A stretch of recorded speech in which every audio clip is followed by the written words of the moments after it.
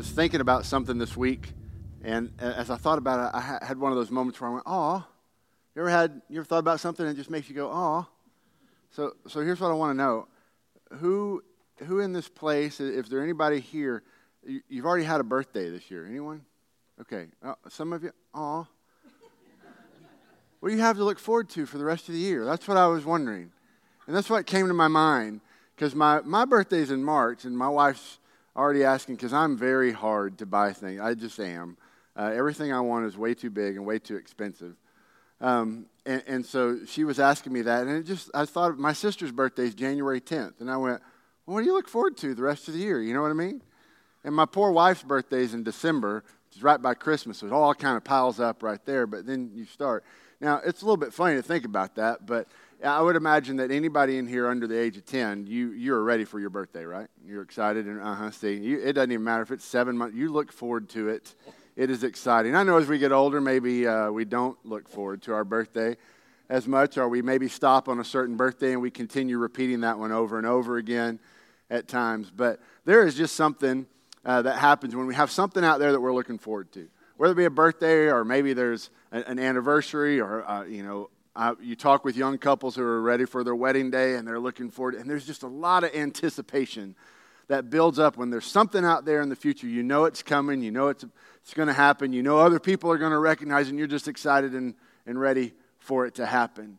And that's what we're looking at actually today. It's the day of Pentecost. It's when the Holy Spirit comes, because up until this point, what we have been looking at in the book of Acts, Jesus had ascended into heaven, and he had told his disciples that they were going to be his witnesses, and they were going to be his witnesses starting in Jerusalem, going out through all the world. And they were going to speak his word boldly. They were going to take his name out. And then they said also, I'm going to send the Holy Spirit. And so they know that the Holy Spirit is coming. They're anticipating this. They're waiting for this. They're ready for this. And then today is the day. Now, what's it like when you get up and it's your birthday? Judy, what's it like? You're not in here, are you? Where are you? She'll be in here later. It's Judy's birthday, by the way. If you want to tell Judy Legali, it's happy birthday for her. And I made this whole message I'm just kidding. You get up on your birthday, you're a little excited about that. You get up at your wedding day, you're probably a little more excited about that. You get up at your anniversary, hopefully you remember it's your anniversary, and you're excited about those things. There's just certain days you get up and it's a little bit more exciting. Now, obviously, the disciples didn't know we were going to get up today and this was going to happen. But man, this day happens and it rings in. And here's where this all started. We started this sermon series back early part of January, looking at a verse, Acts 4:31.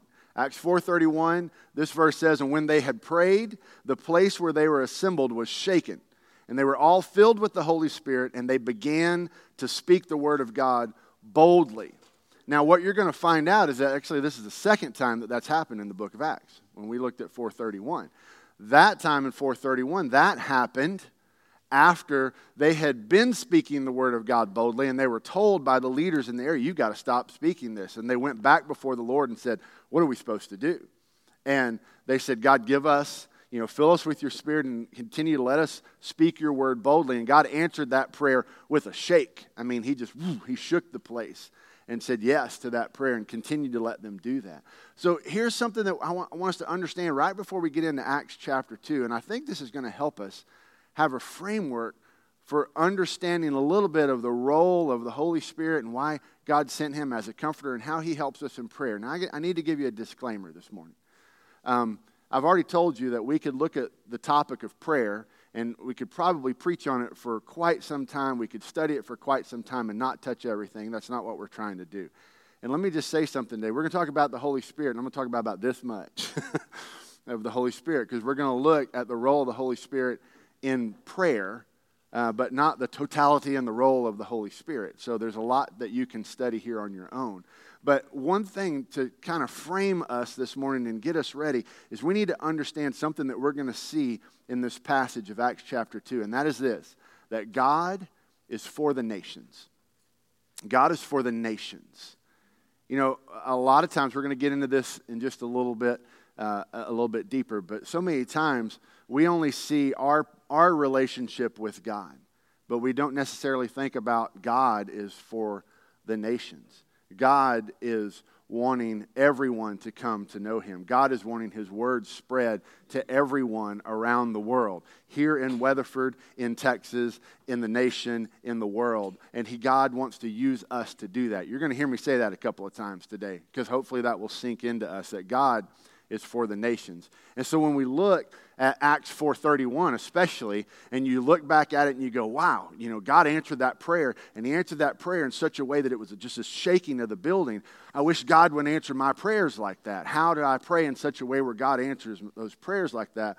Well, when you pray something along the lines of what they're praying, God, use me to speak your word boldly and take it out to those around me. God's going to answer that prayer. We've already said that, because that was right in line with what God desires to do. For what they had prayed was for the Spirit to fill them and for them to go speak the word of God boldly. And what we're going to see today is that same type of thing. It's a prayer for God. What we learned today is that prayer they prayed in 4:31 was actually, God, continue what you started in chapter 2, which they didn't know it as chapter 2 because they were living it, not writing it at the time. But God answered that prayer in 4:31 with a shake, because it was right in line with God's will that the nations know who he is. So let's look at this in Acts chapter 2. We're going to look at the first 13 verses here in Acts chapter 2, but I want to point some things out along the way. It says, when the day of Pentecost had arrived, they were all together.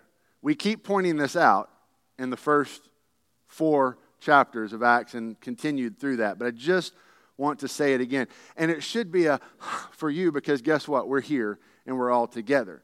But it should continue to emphasize the importance. Can you pray on your own? Yes. Should you be praying by yourself? Yes. Should you do, things on your own and live out? Yes. But there is power in being all together. And we see it over and over and over and over in the book of Acts. So it says, when the day of Pentecost had arrived, they were all together in one place.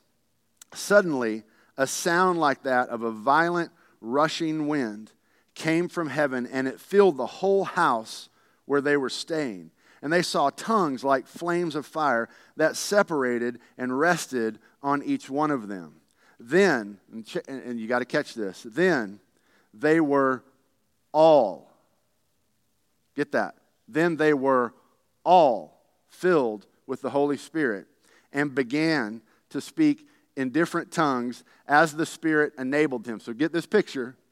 Who was in the place? All of the disciples, not just the 11, all the followers of Christ were in one place together as Pentecost came. And then the sound of rushing wind comes in, and it says that then they were all, not just the special ones, not the chosen ones, not just all filled with the Holy Spirit. And then who began to speak in different tongues? All of them began to do this. Not just 2, not just 3, not just 1, they're all. So there's the picture you need to get. Now, there were Jews, starting in verse 5 again, staying in Jerusalem. Devout people, here's another thing that's key. From where? From every nation under heaven. From every nation. So I want you to just stop. I'm going to set this aside for a little bit, and then I'll read it again. Here's the picture. The disciples have been told, you're going to be my witnesses in Jerusalem, Judea, Samaria, and through the ends of the earth. And you need to know that the Holy Spirit is coming. This is what Jesus told them. So they took what Jesus had said to them, and they went back, and this was their habit. They continued to gather together. They continued to gather together. They continued to gather together. And they continued to pray. They continued to pray. They continued to pray. That was what they did. That is the activity. We talked about this a couple of weeks ago. It's the activity of believing. It's not the activity of waiting.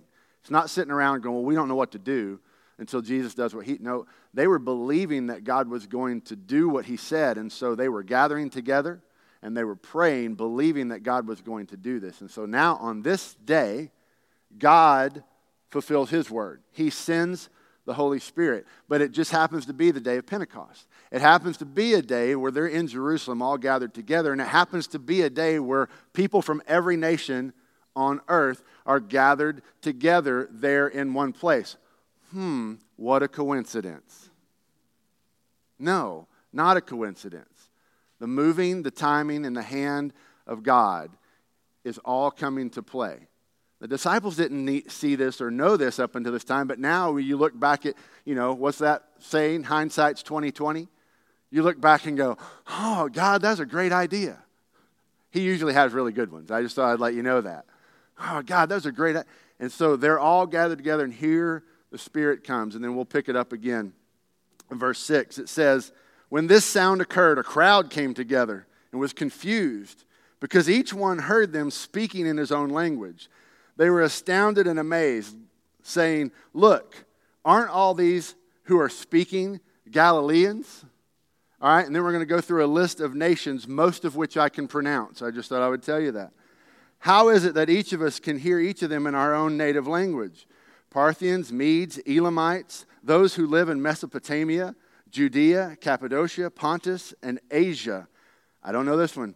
Phrygia, I think, Pamphylia, Egypt, and the parts of Libya near Cyrene, visitors from Rome, both Jews and converts, Cretans and Arabs.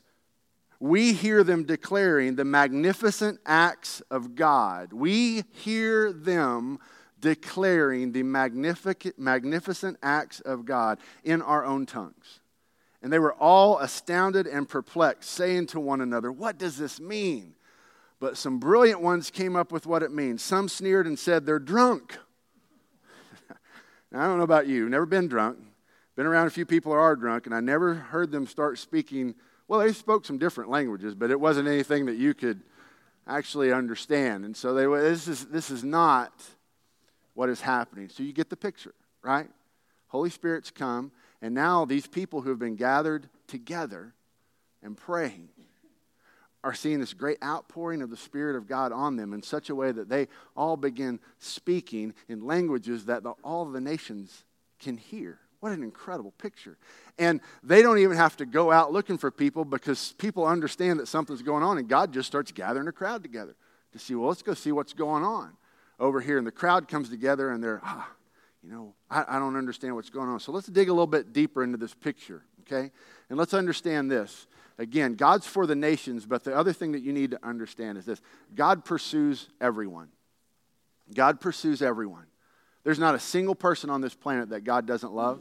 There's not a single person on this planet that God did not send his Son, Jesus Christ, to die for so that that person can have the forgiveness of their sins, so that that person can have a restored relationship with God, and so that that person can know what it means to walk with God and experience life like God created us to be for. So you need to understand that. Your greatest enemy, God pursues them. Your best friend, God pursues them. Everyone in between, God pursues them. God pursues everyone. And he's doing everything that he can to put in the hearts of people a spirit and a boldness to go and share his great works with those around them. That's how he is pursuing everyone, and that's the picture that we see here. Let me just tell you, as a church, this is exactly in line with the vision that we talk about as a church. That First Baptist Church desires to be a place where people can discover that they're fully known and fully loved by God. We use that phrase often around here. You see it on our walls. You see it on some of our printed material. That's our desire.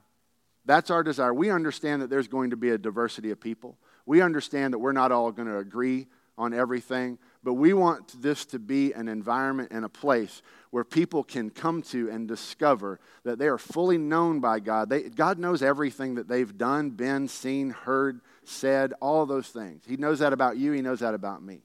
But even in the midst of that, God loves us. And he sent his Son to die for us, to forgive us our sins so that we can walk with him. We're all in the same boat with that.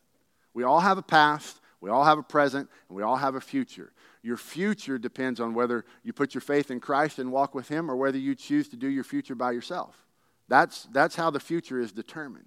But God offers the same thing to each and every one of us. And we want to be a place where people can discover they're fully known and fully loved. We've already said this, that the timing of God's pouring out of his Spirit was such that people from every nation were there to hear the word of God spoken boldly. So what an incredible, incredible picture that is. And God sent the Spirit to do his work of reaching the nations. God desires to reach the nations. God sent the Spirit to do his work of reaching the nations, but he did it through the vessel of men and women. He sent his Spirit to now come. Before you had speaking through the prophets and speaking through the leaders, and then Jesus comes, and Jesus himself is speaking and teaching, and now God has sent his Spirit to dwell within the lives and the hearts of his followers, and we're supposed to be living out and doing the things of reaching the nations, reaching those around us. That's what God has put his Spirit in our hearts and empowered us to do. Let me show you 1 Timothy 2, 1 through 4, and let me show you a great example of how prayer and the will of God and the Spirit of God all meld together in just these few verses. 1 Timothy chapter 2, verses 1 through 4 says this. Paul's writing, he says, "First of all, I urge that petitions, prayers, intercessions, and thanksgiving be made for everyone, for kings and all those who are in authority, so that we may lead a tranquil and quiet life in all godliness and dignity. This is good and pleases God our Savior," and look at this, "who wants everyone to be saved and come to a knowledge of the truth." Now, how can Paul say that God wants everyone to be saved and come to a knowledge of the truth? Well, what did Jesus say, again, as he was teaching his disciples? You're going to go and you're going to be my witnesses all throughout the world. This is right in line with saying that God wants everyone to come to know him. But we've so much in this that I can't go down every rabbit trail that's going on in my brain. But God not only wants us to come to a salvation, an understanding that we have sinned and that we need forgiveness and that we want to live with him. He wants us to come to a knowledge of the truth. He wants us to understand that when we follow his way, then life works out as he has designed it, and our hearts are in a much better place, and our lives are in a much better place. And we come to that knowledge of the truth that God's way is right and best, and our way is always falling short of that. And so that's what God's desire is, and we see that.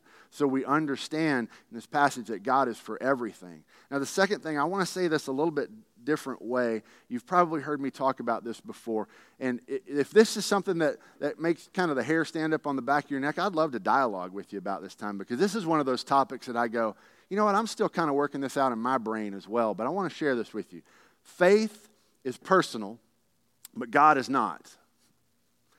Faith is personal, but God is not. Now, before you sit there and go, I don't know that I understand this. Well, this is me. I'll just confess it. It's me kind of pushing back a little bit on this idea that you need to have a personal, that we come to a personal faith in God, because that's been distorted in our world in such a way that it has a tendency, when we use certain language, to put ourselves right here and God kind of right here. Is that God is here for my life to be the best that I think my life can be, and God is here to answer my requests and my things. Now, we wouldn't boldly just say that, but sometimes we kind of creep into that type of mindset. So that's why I make this statement: faith is personal and God is not. And let me just point some things out from this passage. Who heard the message that day? Everyone. All. How was it shared? That's what we need to go back and we need to look at. It says in here, in verse 4, they were all, meaning all the disciples, they were all filled with the Spirit and began to speak in different tongues as the Spirit enabled them. That means this: some of them probably spoke a lot, some of them probably spoke a little. Some of them probably spoke to big groups, some of them probably spoke to small groups, some of them probably talked to one person. As the Spirit enabled them, all of the followers of Christ were doing the work. But the way that it was lived out personally, we're all living out the same thing, but it's lived out personally due to different giftings, different experiences, different upbringing, everything else. Who did the work of sharing? All the followers of Christ. How did they do it? As the Spirit enabled them. So again, faith is personal. How I follow Christ is going to obviously be in line with what He's called me to do, how He's gifted me, where He has put me, how He has wired me to do these type of things. But our God is a God that is for the nations. He's not just here for me. He's here for the nations. And so that's what I'm trying to say with this, that God is not our own personal God to be our co-pilot and our guide to do what we want in life. God is for the nations and for his will to be done around the world. And how we live it out is very personal because we're individuals and God wired us that way. So, like I said, I'm still kind of working through that, but I just feel it's need to say. It goes in line with what I shared last week as well about we need to learn to view our life through the lens of the Bible, not the other way around, not viewing the Bible through our life. Sometimes we have situations, things that come up in life, and we say, oh, God, I need an answer, and we've got the filter of all our situation and all our life, and we're just kind of digging through God's Word, trying to find something to speak to it. Instead of flipping it around, saying, God, I'm going to read your Word, and when I see something that tells me to do something, I'm just going to start doing it. I'm going to live my life through the lens of the Bible, not the other way around. This is what we mean. So let's dig a little bit deeper then and look about the role of the Spirit here. It says the Holy Spirit is poured out on all who believe. The Holy Spirit is poured out on all who believe. Now this is key. He's poured out to be a comforter, a guide, and he's given to us to empower us to accomplish God's work through us. The Holy Spirit is a guide, he's a comforter to us, but he's here to empower us to accomplish the work of God through us. Okay? Was there any way that what we just read could have happened without the power of God working through the lives of the believers? No. Absolutely no way. Did they love God? Yes. Were they following God? Yes. Would they have done anything that God asked them to do? Probably so. At this point in time, they are sold out as they could possibly be to God, but there's no way that they could accomplish what was accomplished on the day of Pentecost without the Holy Spirit working through them, without God empowering them to actually get that done. So let me just say this. All of your good works and all of your deeds and all of the things that you want to do for God are awesome. Dream big dreams for God and follow him in big ways. But understand, unless the Holy Spirit is powering what you're doing, it's probably going to fall short of what God can do. And that's the role that we see now. Remember, I'm taking a really small thing. That's the role of the Holy Spirit in our lives of prayer, is that we need to understand that God is going to lead us. Now, God is going to help us. Now, there's a couple of extremes that I think happen in a pretty common way with the Holy Spirit. The first one is this. I'll confess, in growing up in church with godly parents and with godly people all around, I'll be real honest with you. I don't know that we talked about the Holy Spirit all that much. I just don't remember it. It wasn't something that in my upbringing was talked about a lot. There were some other faiths that talked about it a whole lot. We're going to talk about that in just a second. And so you had this one extreme that I would say, I don't know a better way to say it, but it was just kind of the spiritually stagnant. You know, we knew the Holy Spirit was there because it said it in the Bible, but we didn't, okay, there's the Spirit, and you know, what do we do with this? And it kind of leads some people to think, well, they're not really qualified to do anything with this, and they don't ever use a gift. Now, let's go back to that birthday thing. We look forward to our birthdays. We look forward to why? You don't get something. You don't just get it and go, oh, I got a gift. We're just going to leave it right. Ooh, you're waiting. People plan. People thought about this. They give you a gift because they want you to use that gift. You ask for that gift or you get that gift, and it becomes worthwhile when you use it. And so here's what I would say, quite honestly. Like I said, the topic of the Holy Spirit is huge. If it's something you've never thought about, I would encourage you, think about it. Look at it, study it, and ask yourself the question, how's the Holy Spirit working in me and through me? For some of you, that may be a stretch. Some of you, that may scare you because you may have grown up in the church where they go, oh, we don't talk about the Holy Spirit. We know he's here, but we're not going to talk about that, you know. And I understand, but man, you got to understand the role of the Holy Spirit is what? It's a guide, he's a comforter, and he empowers us to do the work of God through us. And so if we ignore the gift of the Holy Spirit, which God has given to who? All who believe in him. If we ignore that power, then we're not able to accomplish the things that God wants us to accomplish. We're trying to do things on our own. And let me see if this sounds familiar to anybody. So we set up maybe guides and goals and systems that make us feel good about our progress in walking with Christ because we can get a gold star for doing this or a check mark for doing this, or we tend to be regimented in what we do and get stuck on, well, I got to do this every day because if I don't do this every day, God doesn't love me type of thing, as opposed to going, I'm just being filled and led by the Spirit. And my spiritual disciplines do nothing but enhance that, but they are not my relationship with God. My relationship with God is a relationship with a living, alive, real person, not just the process of me learning and doing spiritual disciplines. So I'm going to speak to the other side of this very briefly and with love and compassion, and I want you to know this. So don't take this too far, but there are the spiritually, if we have the spiritually stagnant on one end, there's not a better word to say that we have the spiritually arrogant on the other end. And I don't mean that in a rude sense. But when you look at it, you have some who are out there that teach that, well, the Spirit is personal and we have different levels of the Spirit, or you have to have these certain signs in your life for the Spirit to be. That's not consistent with what we see in God's Word. We do see consistency in God's Word that the Spirit enables and empowers people in different ways. Absolutely. And so there are some who have different giftings and different abilities and different things as God sees fit to pour out on them. But we do not see that is not available to all. We do not see that the Spirit isn't there for and with everyone. And so don't let people say the other way where, well, you're not as spiritual as me because you can't do these things or because God hasn't spoken to you in this way. That's as ridiculous as thinking you're not as spiritual as me because some reason I'm up on this stage and you're not. Let me just tell you something. That ain't true. Because every day that I get up on this stage, I go, why am I up here instead of anybody else? That's honestly how I feel. And that's not false humility. That's fear. A lot of times just going, if they only knew. You know what I mean? And that's just the truth. We are all saved by the grace of God.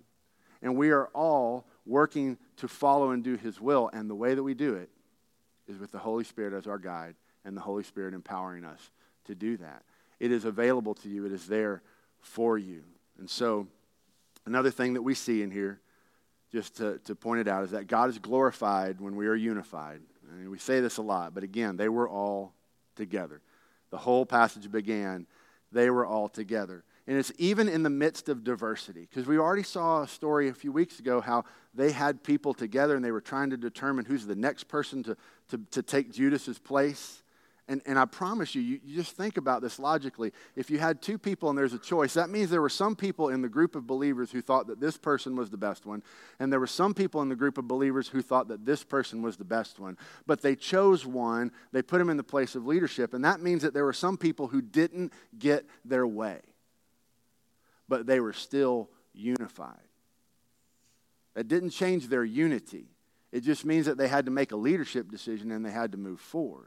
They didn't let things like that stand in the way of unity because they understood that God is glorified when we are unified. And so they were all together. And then we see this again in this underlined statement. They each acted as they were gifted, as the Spirit had enabled them. And so we understand that God has just given some people the ability to do things that I can't do. Amen? Do you know some people in life who can do some things that you can't do? I do. And I call on them often when I need those things done. And you know what happens? They call on me often when they need me to do some things that they can't do. That's called together. That's why God continues to bring us together. Can you live your faith out on your own? Sure. But nowhere near like you can when you are together. And I know I'm preaching to the choir. Old church choir. That's what I'm preaching to today. So that's it. All right, so how do we live this out? How do we take this message and we actually live this out? What does this mean for me today? How do I put this into action? Well, I want to tell you some exciting things today. I want to start with this one. First one is this. This is for you. I get to translate the story of God in a way that others can understand. That's our role as a follower of Christ.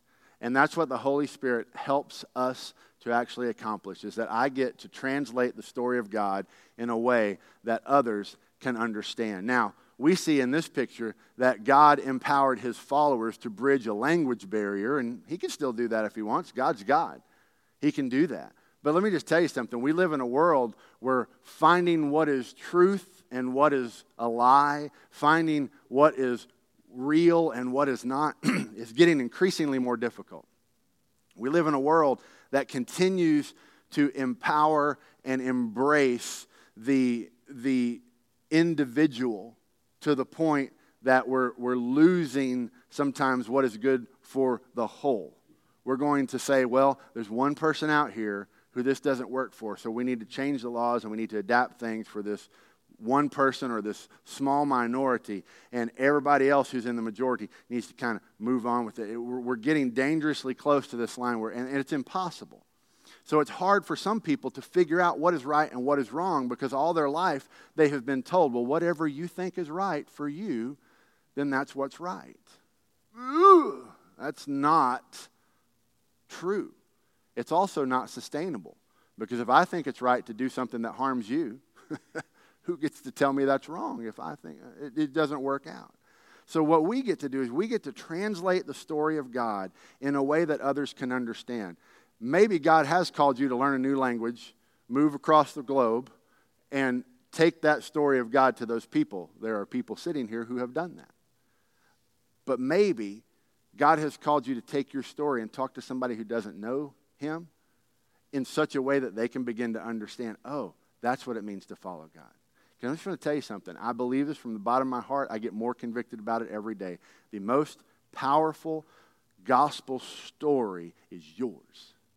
It's you learning to say, this is what God has done in my life. This is how I see God working. And I want to just share with you what God is doing. And people can sometimes argue a book. If they see it as a book, people can sometimes argue history, but when you look at someone and say, let me tell you what God has done in my life, and you know it's true, they can't argue that. They have to deal with it. You may have heard me share this message about John chapter 9, the man who was born blind. All he ever said to people was, look, I don't know, I was blind and now I see. That's all I know about Jesus. And nobody could argue it because you know what? He was blind and now he could see. And the whole town had to wrestle with who Jesus was because one person said, all I know is I was blind and now I see. Your story is powerful and you get to translate the story of God in a way that others can understand. Some of you, God is going to use you to do that for thousands and thousands of people. Some of you, God is going to use you to do that for a few as the Spirit has enabled and gifted you. But God is going to use every person in this place to do it. God is for the nations. And God wants to use you to share His story. That's why He saved you, and that's why He's empowering you with His Spirit to do that. Your story is the one that somebody needs to hear today. And you need to share that story with someone to help them know what you know. So that's the first thing you get to do. You get to share your story. The next thing is this. I need to pray exponentially. Look at me using math terms, all right? I need to pray exponentially. Why do I say that? I just get more and more convicted about myself. Sometimes I tell you I preach good messages to myself that I let y'all listen to. And I think this one kind of goes overall. Is that here's a truth for many, many of us.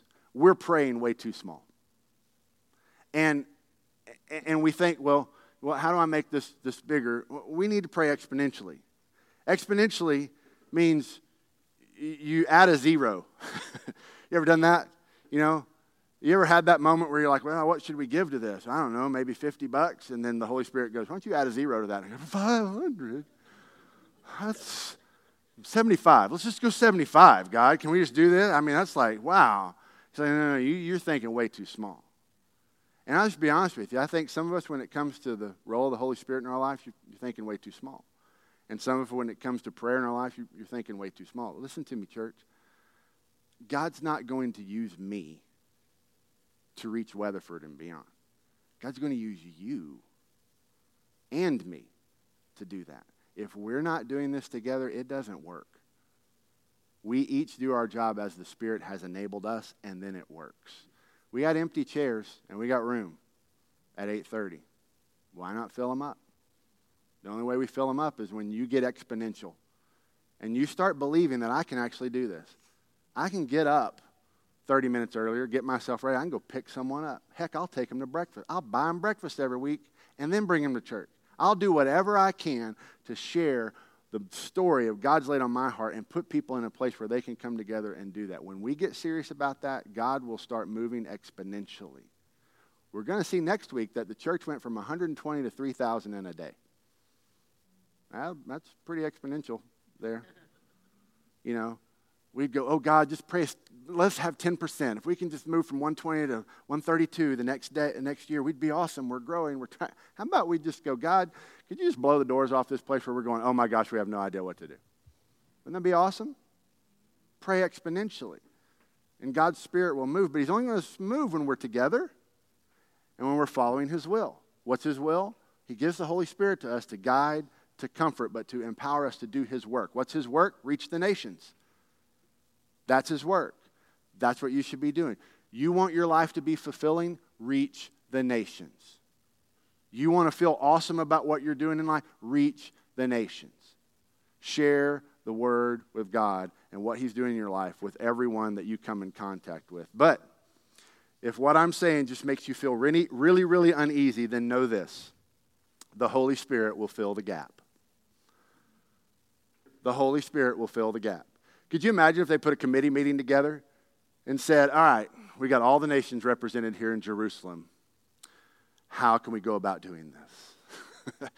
And they went, well, we got this idea. Well, let's put a spreadsheet up over here and do this. Well, let's have a chart over here and flow this. And we're just going to There's no way that anybody would have come up with the plan. Let's just start talking. They're all going to understand it anyway. Nobody would have come up with that plan. Who filled that gap? The Holy Spirit. Why did He fill that gap? Because the people of God were together. They were unified. They were ready to do what God had asked them to do, and they were filled with the Holy Spirit, ready to obey what God asked them to do. The Holy Spirit will fill the gap. If you have fear in doing this, welcome to the club. That's all I got to say. If you think that somehow, because I have been a professional Christian now for 27 years, that I don't get nervous or I don't get scared or I don't sit in my head going, oh my gosh, what do I say to this person? How do I do this? What do I do to invite them to church? You're wrong. Every time it happens. Every time. But I know that God and His Spirit is going to fill that gap. And when I don't know what to say, sometimes I just start talking. It's amazing, you know, how to just watch how God fills the gap in these little ways. You're missing out on that if you're not inviting people to church. You're missing out on that if you're not sharing your story. You're missing out on that if you're not trying to give God away to the nations. You got to do that. You got to do that to experience this. And so whether it's in prayer or in life, in whatever you're called to do, God will give you what you need to accomplish the task. And that is a center truth that we see in this passage. God gave them exactly what they needed to accomplish what He had called them to do. Now, sometimes we don't even know what to pray. God, how do I pray exponentially? What in the world do I do? Well, the Holy Spirit helps us with that as well. Romans 8:26 says this. In the same way, the Spirit also helps us in our weakness. Amen. Because we do not know what to pray for as we should. Amen. But the Spirit Himself intercedes for us with unspoken groanings. What does that mean? That means God knows your heart. That means God knows. God, I don't even know what to pray. I just know I want to be used by You. Awesome. Spirit will take it from there. And if you stay willing to be used, God will use you. I'm getting a little fired up. I don't know about you. Because I believe there's a few people in this place that are actually going to take what we're seeing today and they're going to take it seriously. And they're going to see God begin to do things in their life like never before. They're going to let the Spirit of God begin working in their life. And they're going to be able to say things like, I was blind, now I see. I don't know how it happened. But this is it. And they're going to give glory to God because of this. That's how this works. If we can plan it all out and figure it all out, that's not usually the Spirit of God. Because when you put God in an equation, that's when exponential begins to happen. We think we can do this. God goes, watch what I can do. And that's when we begin to see things happen. We want First Baptist Church to become a place where people discover they're fully known and fully loved by God. Wouldn't it be awesome if God used us to reach Weatherford? Wouldn't it be awesome if God used us to reach Texas? Wouldn't it be awesome if God used this church to reach a nation around the world? See, that's what I mean by so many times, and I'm guilty of this. God, watch over my children because I love them and I want what's best for them, and that's my prayer. And God, be with my wife and help her. But how often am I praying, God, use me to reach the nations. God, use me to make a difference. God, fill me with your Holy Spirit and let me speak the word of God boldly. How often am I praying that? You may be praying that every day at 4:31, but has it sunk in yet?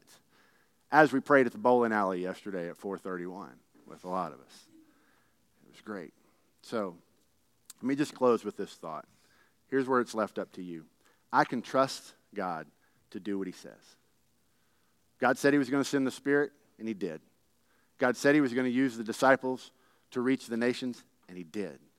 And God continues to say that he's going to use us to go and help people know and follow him, and he will if you're willing to do that. Would you bow your heads for just a moment? Before you can be together with a group of followers and believers in Christ, you yourself obviously need to be a follower and believer of Christ. And perhaps, and while we're talking, God has been speaking to you in your heart, and this idea that you can trust God to do what he says does speak to you in your relationship as well. Romans 10:9 and 10 says this: if you confess with your mouth that Jesus is Lord and believe in your heart that God raised him from the dead, you will be saved. And one believes with the heart, resulting in righteousness, and one confesses with the mouth, resulting in salvation. And God can forgive your sin, and God can bring you in a right standing with him if you will let him. He loves you. He created you, and he wants the best for you if you will follow him. And so if you have never made that decision to follow Christ, I pray that you would do that today. As this verse is shared with us, it's just a matter of beginning, confessing with your mouth, Jesus is Lord. God, I believe you are who you say you are, and that Jesus is who you sent him to be. I believe that in my heart. God, and I pray you would come into my heart and take over my life. Forgive me of my sins and help me to follow you. If you want to make that decision today, then you can. It begins with a decision in your heart. We would love to help you with that. Our pastors and staff are going to be available here at the front in just a moment or after the service, and we would love to talk with you about that.